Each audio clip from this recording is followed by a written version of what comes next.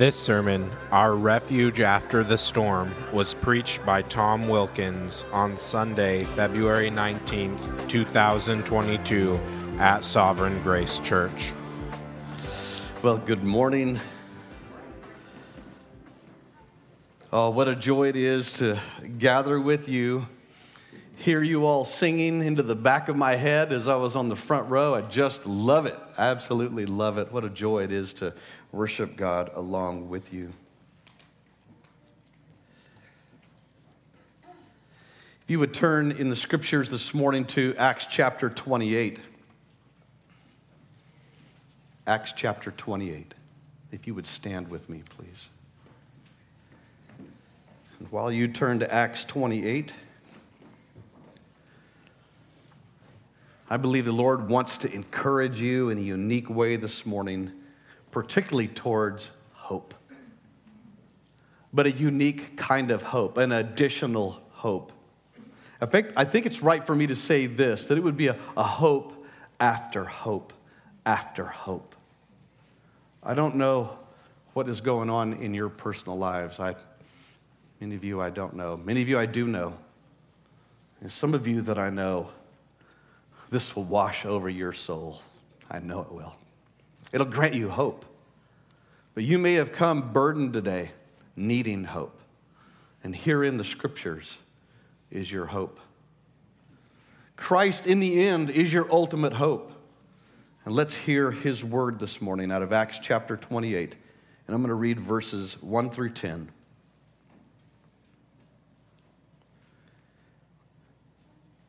After we were brought safely through, we then learned that the island was called Malta. The native people showed us unusual kindness. They kindled a fire and welcomed us all because it had begun to rain and was cold. When Paul had gathered a bundle of sticks and put them in the fire, a viper came out because of the heat and fastened onto his hand. When the native people saw the creature hanging from his hand, they said to one another, "No doubt this man is a murderer, though he has escaped from the sea. Justice has not allowed him to live." He, however, shook off the creature into the fire and suffered no harm. They were waiting for him to swell up or suddenly fall down dead. But when they had waited a long time and saw no misfortune come on him, they changed their minds and said that he was a god. Now in the neighborhood of that place were lands belonging to the chief man of the island named Publius, who received us and entertained us hospitably for 3 days. It happened that the father of Publius lay sick with fever and dysentery. And Paul visited him and prayed, and putting his hands on him, healed him. And when this had taken place, the rest of the people on the island who had diseases also came and were cured. They also honored us greatly, and when we were about to sail, they put on board whatever we needed. You may be seated. Pray with me, please.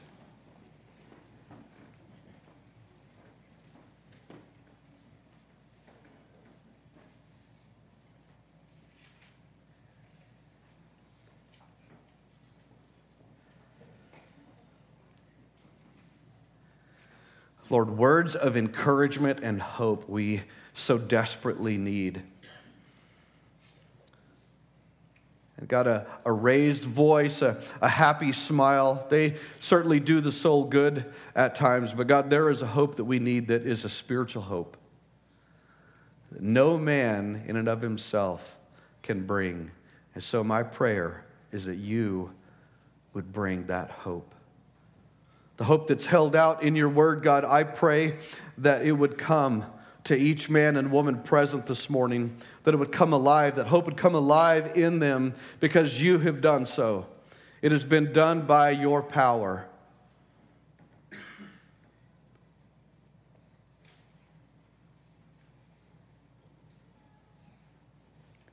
Lord, guard the preaching of your word. Keep me hemmed in. Keep my thoughts trained on what you are saying in the text.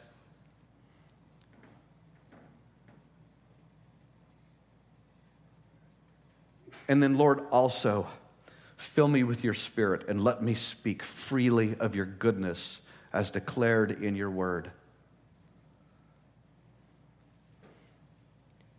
And God, I pray for the hearers of your word this morning, that they would leave here different. You love your church, and you have given us your word. Lord, receive honor that is due your name. Jesus, it's in your name we together pray. Amen. Amen.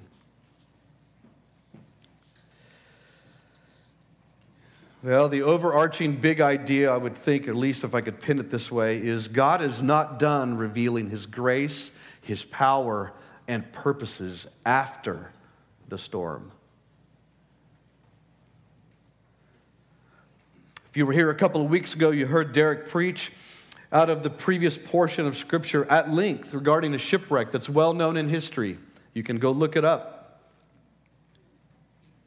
And yet in today's text we find out that there is something else continuing to go on after the storm. Great hope, unimaginable hope has come at the salvation of these men through this shipwreck. God's divine power spared their lives. In fact, prophetically spoke about it ahead of time to Paul, we heard from his word. And yet we have the opening words in verse 1 in chapter 28. After we were brought safely through. The story continues. The hopefulness continues. God is not done revealing his grace and power and purposes even after the storm. He has brought us safely through, but he's brought us safely through for a reason. He has brought us safely through to glorify his name, to reveal his power and rule and show that he is a gracious God, our powerful God, and he will advance the good news of his name. The gospel will go forth. What a great hope we have again and again and again in Acts and again in today's text.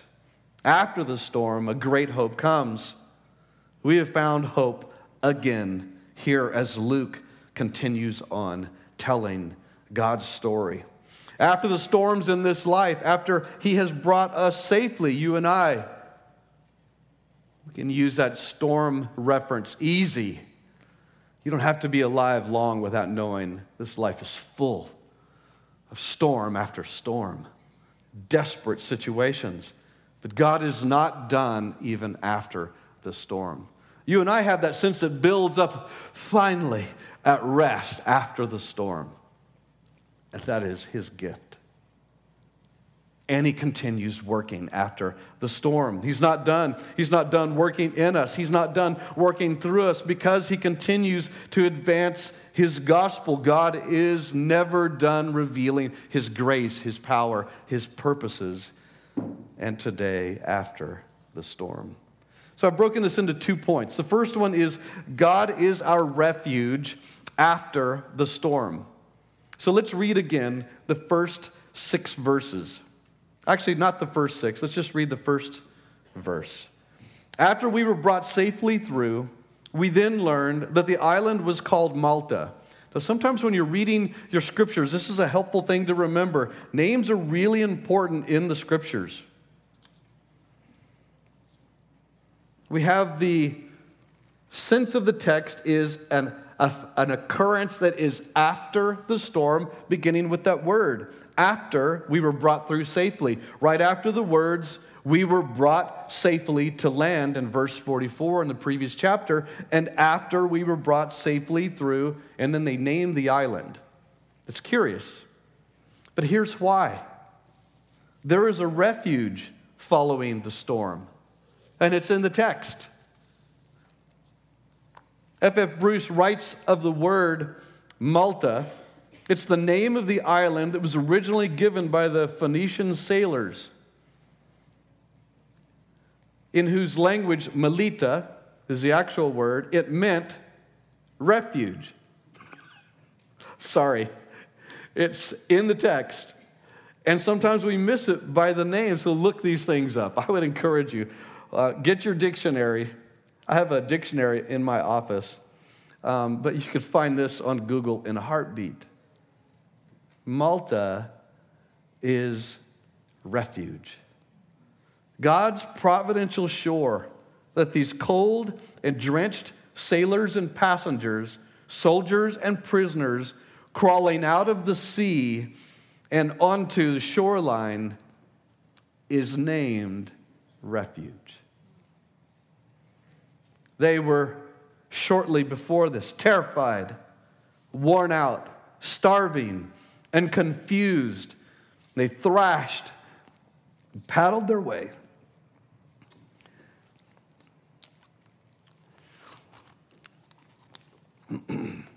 They thrashed and paddled their way onto the beach. For weeks, they had fought the storm, could not land.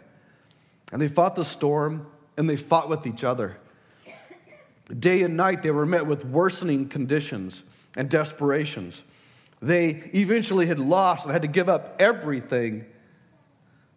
They had lost everything but their lives. They had survived. They had lived. And relieved that they were alive, they must have thought that they were alive must have ruled the moment. God had brought them through the storm. In a much lesser way,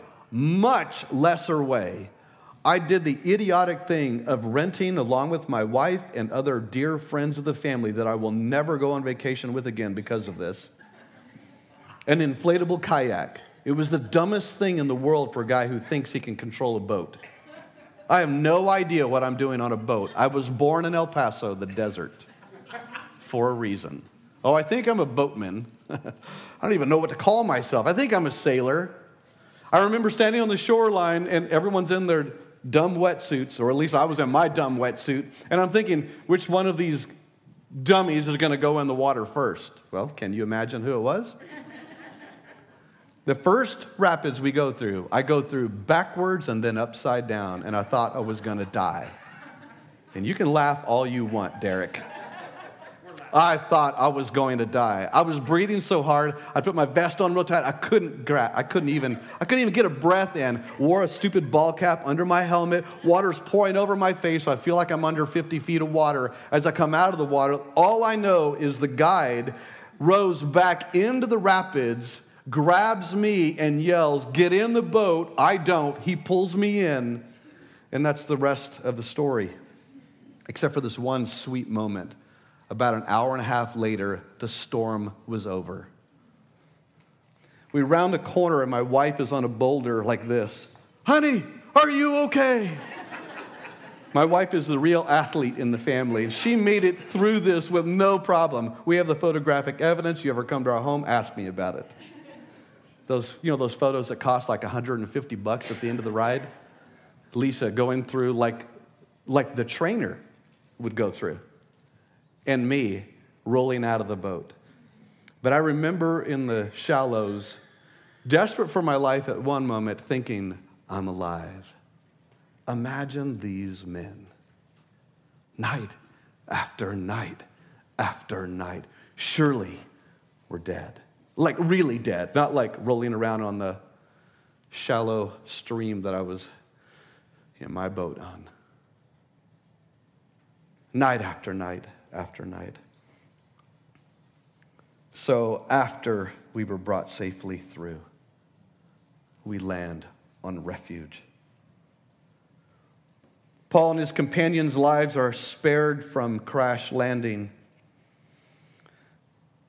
the crash landing that they had just experienced, and from the sword that they had almost faced, read before it. And now they're met with the beautiful truth that they're alive and that God has saved them in the storm and through the storm. And yet in today's text, we're going to keep on looking. He was not done. They now will experience that God will be their refuge also after the storm. We preach and believe that God will be there for us in the midst of our storms, and He will be our refuge in the midst of the storm, certainly. But here we find that God comes after the storm in a unique way to these men. I love considering the amazing truth of God's design in creation. Long before this, God would say, Malta will be its name, and I will place refuge right here just for them. They will see that I will provide refuge for them after the storm. The storm, the shattered stern, the centurion, the reef, Malta, they'll see that I am their refuge, and I will continue to be their refuge. And then you and I remember Psalm 30, verse 55. Weeping may tarry during the night, but joy, it will come. Joy comes in the morning. Our great salvation is certain when we remember that God has said, I will save you, and I will be at work saving you, and in the end, you will be saved. And now we have verse 2. The native people showed us unusual kindness. They kindled a fire and welcomed us all because it had begun to rain and was cold.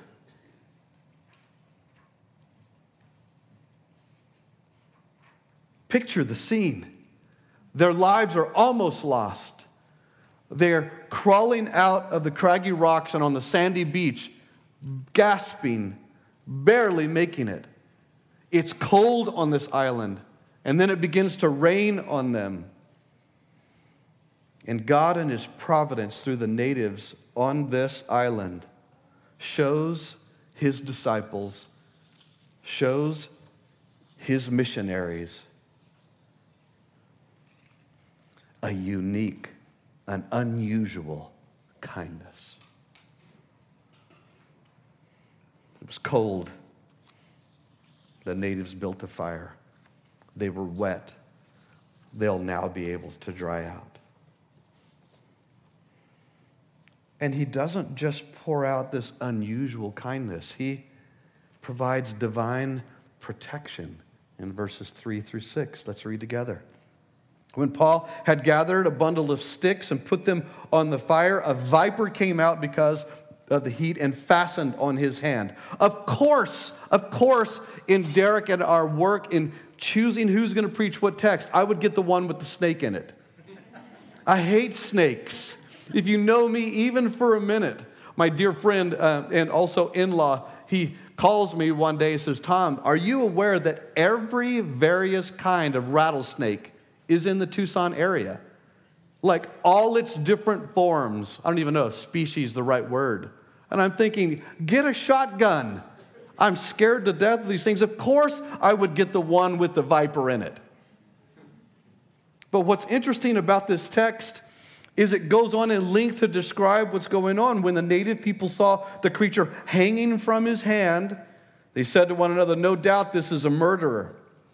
Though he has escaped the sea, justice has not allowed him to live. He, however, shook off the creature into the fire and suffered no harm. They were waiting for him to swell up and suddenly fall down dead. But when they had waited a long time and saw no misfortune come to him, they changed their minds and said that he was a god. Boy, if there was ever a moment to remember in our dull thinking, in an unregenerated mind, one moment he's a murderer. The next moment he's in line with all the Greek gods of what just happened. This is just way outside of their understanding and their wheelhouse. But this is in their understanding. They knew that these men are pouring off of this shipwreck. And they held a belief that actually you and I hold as well. That misfortune, trouble, sorrow, grief, it has to be tied to sinfulness of man. And so even in their pagan view, and I'll explain that a little bit more, so hang in there. In their pagan view, they had this view, every bad thing that came your way was due to something you personally had done bad. And in this case, they refer to a goddess named Justice. She's the pagan Greek goddess Nemesis, or justice. In fact, looking back in history and depending on the timing of the commentary, it's either the mother or daughter, or both of them have now pursued Paul. They failed in their attempt to kill him at sea, and now they're pursuing Paul under the shores of this island and ensuring that he pays for his wrongdoing. I need a tissue, sweetie. Do you have me one? Or a box. That'd be great.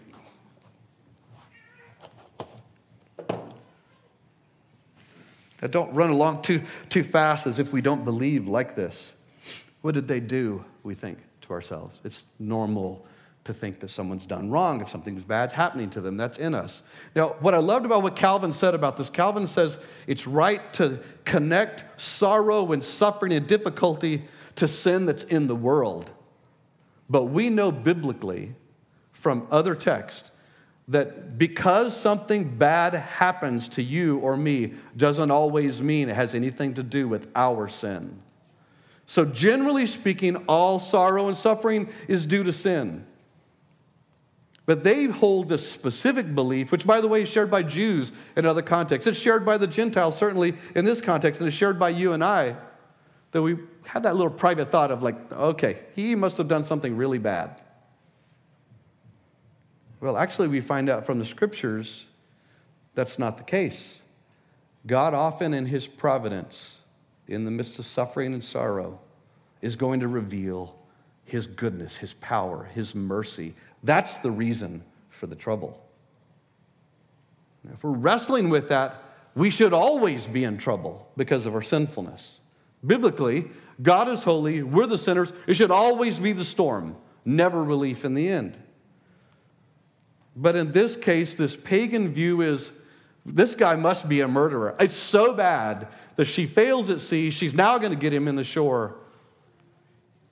So they're just waiting for him to drop off any second. And by the way, I still can't get away from the flaming viper, just in case if you're wondering if I'm still worried about this.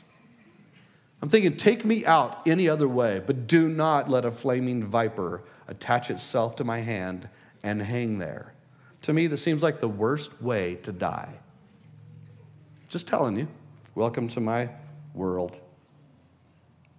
But what's interesting is you cannot kill God's man under God's divine protection. You cannot kill God's man who's under God's divine protection.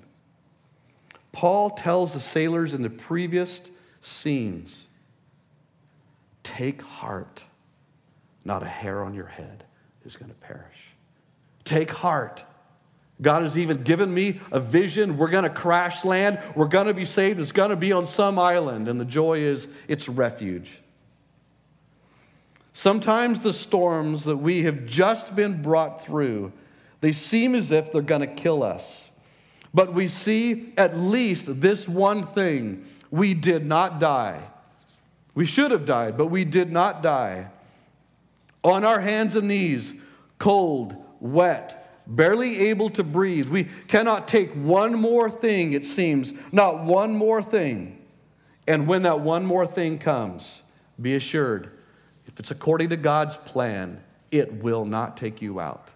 That one more thing is not going to take you out. Take heart, Christian. God is not done taking care of you. In the storm, take heart. After the storm, take heart. One more thing will not destroy you.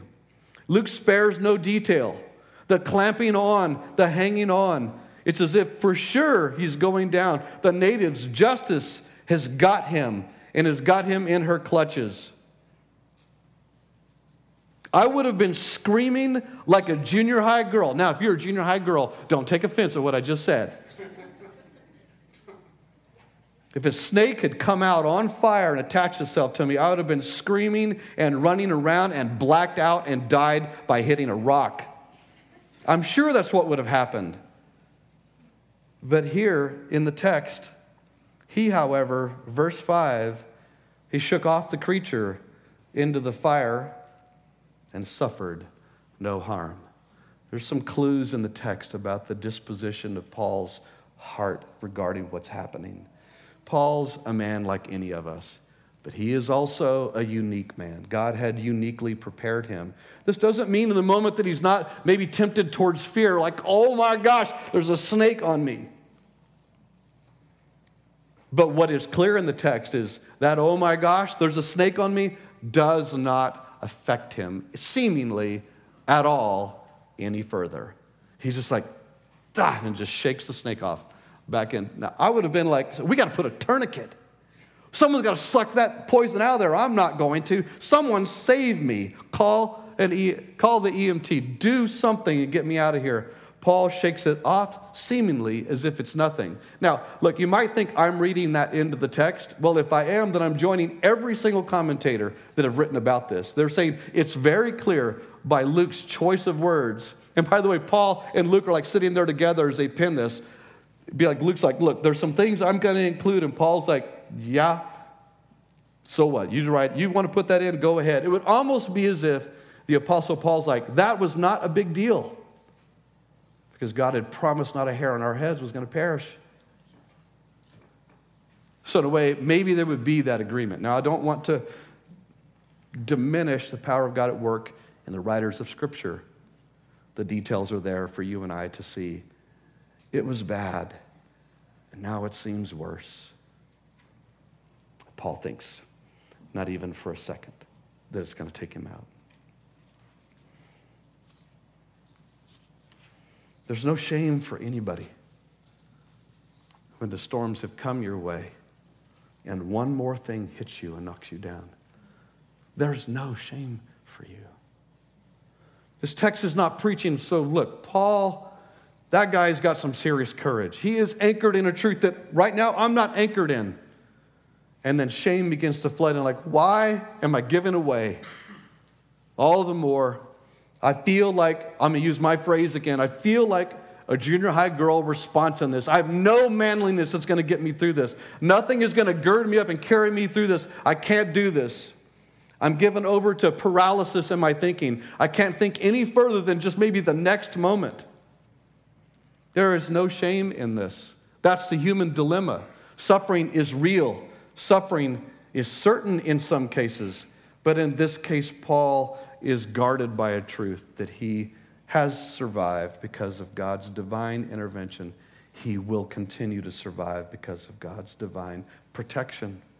Nothing will harm or hinder us if we're under God's divine protection. Remember gospel hope in this moment. Here's what we get. We get brought safely through. What did we deserve? According to the gospel, what did we deserve? We deserve to be lost already in the storm. Here's what we get. We get unusual kindness of God. What we deserved was his justified wrath. So, not that just justice, some pagan goddess would follow Paul onto the shore. That God would have made certain that he was long dead on the bottom of the sea. What do we get? We get fire to be warmed when what we deserved was fire to consume us.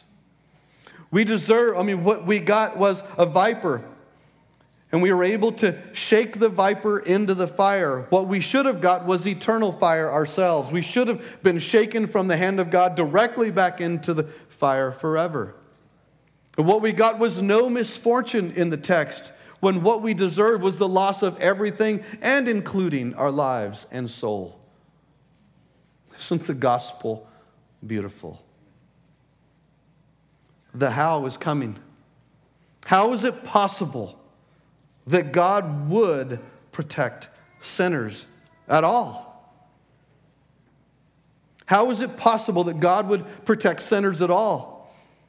Answer, Romans 8:32. He who did not spare his own son gave him up for us all. How will he not also with him graciously give us all things? What a great exchange that has occurred in the gospel.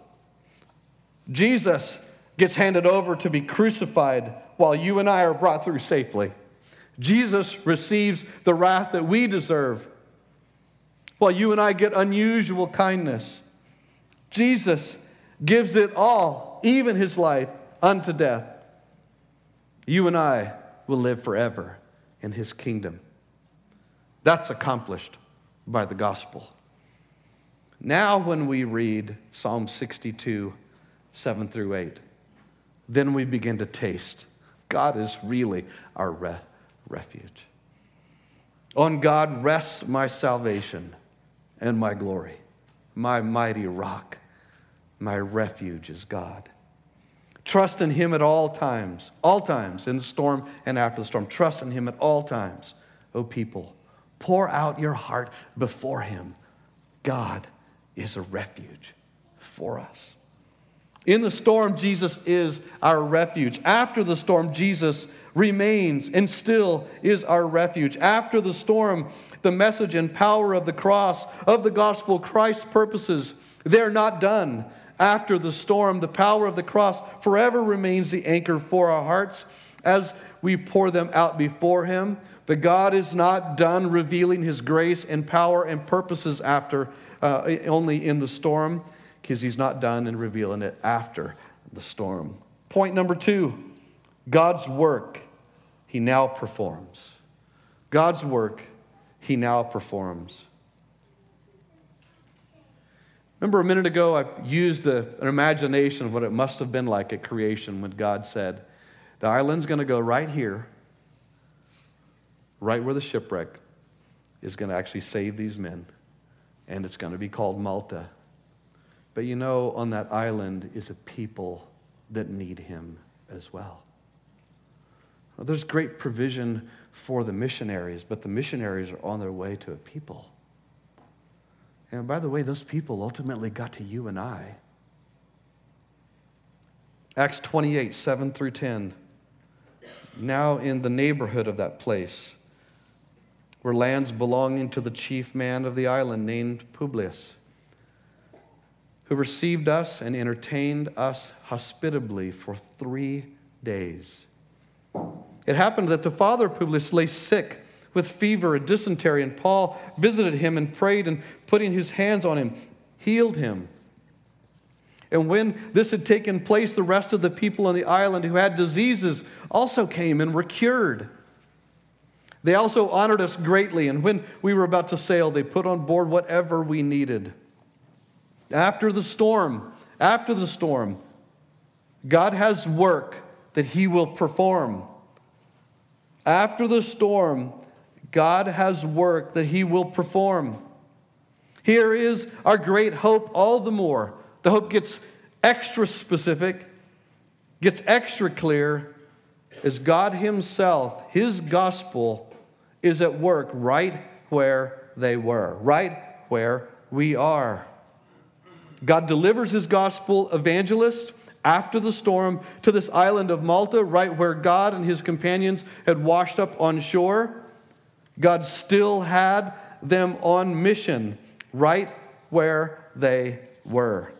Their suffering, their trial, their storm delivered them right where God had intentionally delivered them for the furtherance of the gospel. They were not lost another mile out to sea.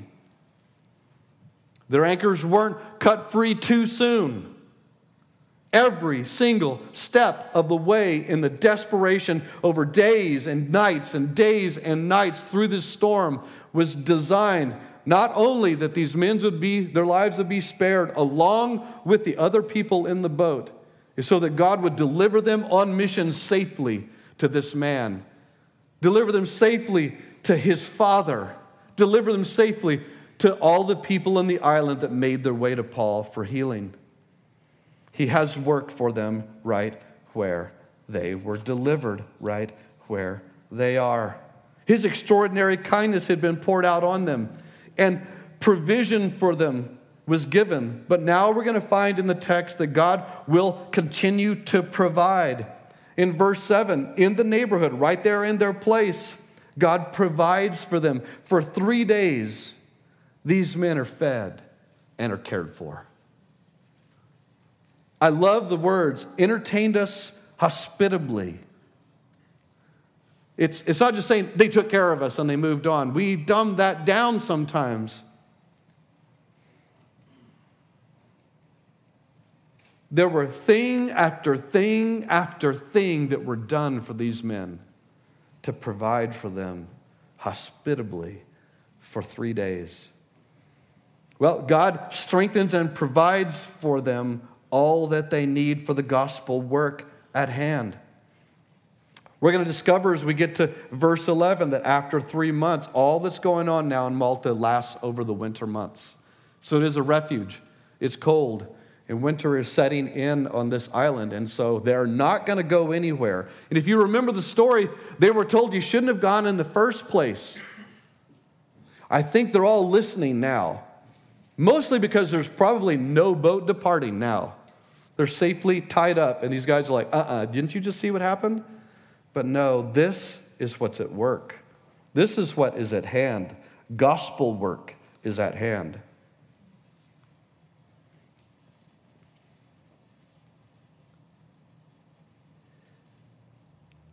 A few years ago, following the loss of one of our grandsons, Lisa and I returned home.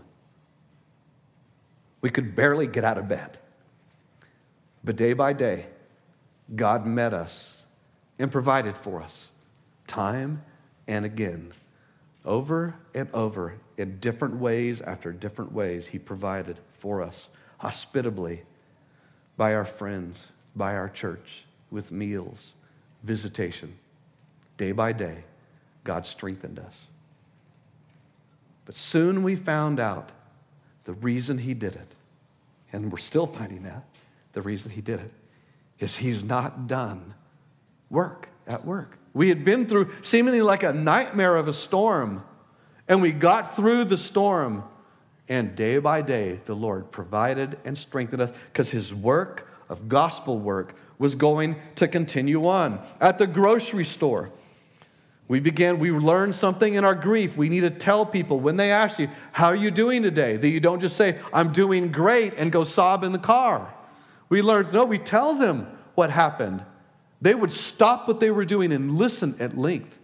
And we were able to tell them how the Lord was getting us through. What a nightmare it was, but what He was doing to get us through. At the grocery store and at restaurants and at work, He had gospel work for us. He was going to perform from the cashier to the workplace, from the coworker to even my chief information officer who drew me into her office one day and said, Tom, how are you? I could have said, we're doing well, Alice. Thank you for asking. She could have given me the thumbs up. I would have known that she really cared. I didn't. I stopped in her office and told her at length the story, how hard it was, but how faithful God was being to us. By the end of the meeting, she was broken, said she had a friend who had lost a child as well, and it received on her hope. I said I had a book for her. I got the book finally to her. In the parking lot and at the pulpit, person after person would make their way to us. After the storm, God's work is still at work. Ministering right where we are, that gospel work continues. And I love these words in verse 8. It happened that the father of Publius lay sick with fever and dysentery. You write that in the first century, it's not going to go well for you. There is no hope in that sense, other than a vain, I hope this turns around. So how kind of God to have delivered them for refuge, but how kind of God to deliver them to this island of refuge, and how kind of God to deliver Paul, who has the power of God being carried forth on the gospel to meet this man whose father lay desperately sick. Paul listened to these words, visited him, prayed, and put his hands on him, healing him. Visiting, praying, ministering. And then verse 9, when all of this had taken place, the rest of the people on the island who had diseases also came and were cured. The original word for the word cured is in what's called the imperfect tense. And what that means is it is happening over and over and over and over and over without that. In other words, the way it was said is they were being cured nonstop. The feel for us is for 3 months on this island, God kept healing and healing and healing and healing and healing and ministering and ministering and ministering. Prayer after prayer after prayer after prayer, laying hands on person after person after person after person. Gospel work continued, and it continued after this storm. There was no final retreat. There was no final rest on vacation. There was no final retirement. If I was Paul, it would have been right here saying, look, I'm okay with this house arrest. Just let me stay with you guys the rest of the time. I'm done. Luke, get back to the disciples and keep going, but I'm getting my RV and I'm going to keep moving on. That's not what's happening. By the way, I have an RV. I thought I could move on, and I can't move on. The Lord is at work in us, ministering to this people over and over and over again. And not only does he do that, is he provides all that we need for the task at hand. He continues to provide in verse 10. They honored us greatly is connected to the last words. They gave us whatever we needed on the boat, all our provisions. Remember, they had thrown it all off into the sea. These men had nothing. They can't work enough over the last several weeks through the months to earn all these things back. This island coughs it up in God's providence for them and provides for them. For why? For Paul's trip to Rome. For gospel ministry that's going to go to the highest points of the government. He strengthens and provides as he sends us on. He is calling us to continue on, and he will provide for us as we continue on. His purposes are sure, and his gospel mission is continuing on for sure. And our hope is this hope: his future grace, his future power, his future purpose is being unfolded and delivered to us. God is not done revealing his grace, his power, and his purposes. The band can come to the stage.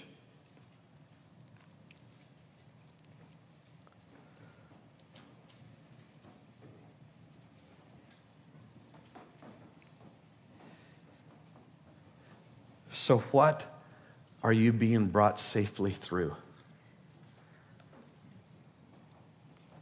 What has been the last year been like? Does it feel like you guys just made it through the storm?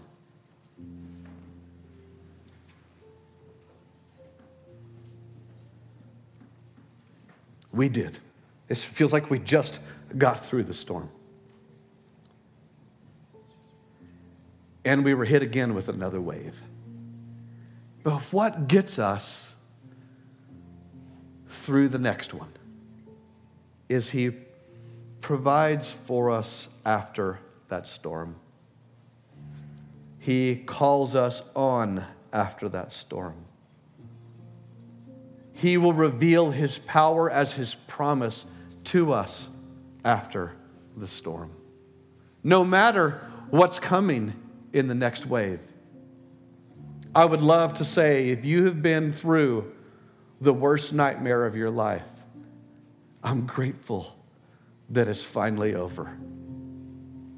And I hope it never happens again. Well, the hope that we have, an anchored hope. There was an anchor that was cast out into the sea for us over 2,000 years ago. Christ died for us, but he was raised again to life. I spoke with a precious family this last week who are now after what seems like the worst storm in their lives in a long time. And they admit it feels like the rest of the world around them is just moving on. The Lord is moving us on, but He is providing for us along the way. We're not like the unbeliever who doesn't have his power. And if you're here this morning, you've not believed in Christ, believe in Him. Believe in Christ. Repent of your sins and believe in Him. It does not matter after that what was coming is the worst storm in all of our history, which is the coming wrath of God. It is the worst storm that's coming. But if you are anchored in Christ through faith and repentance, you will get through that storm. There will be that moment where heaven opens and the captain of the ship is going to look you and I in the face and say, "You're home," and it will never happen again.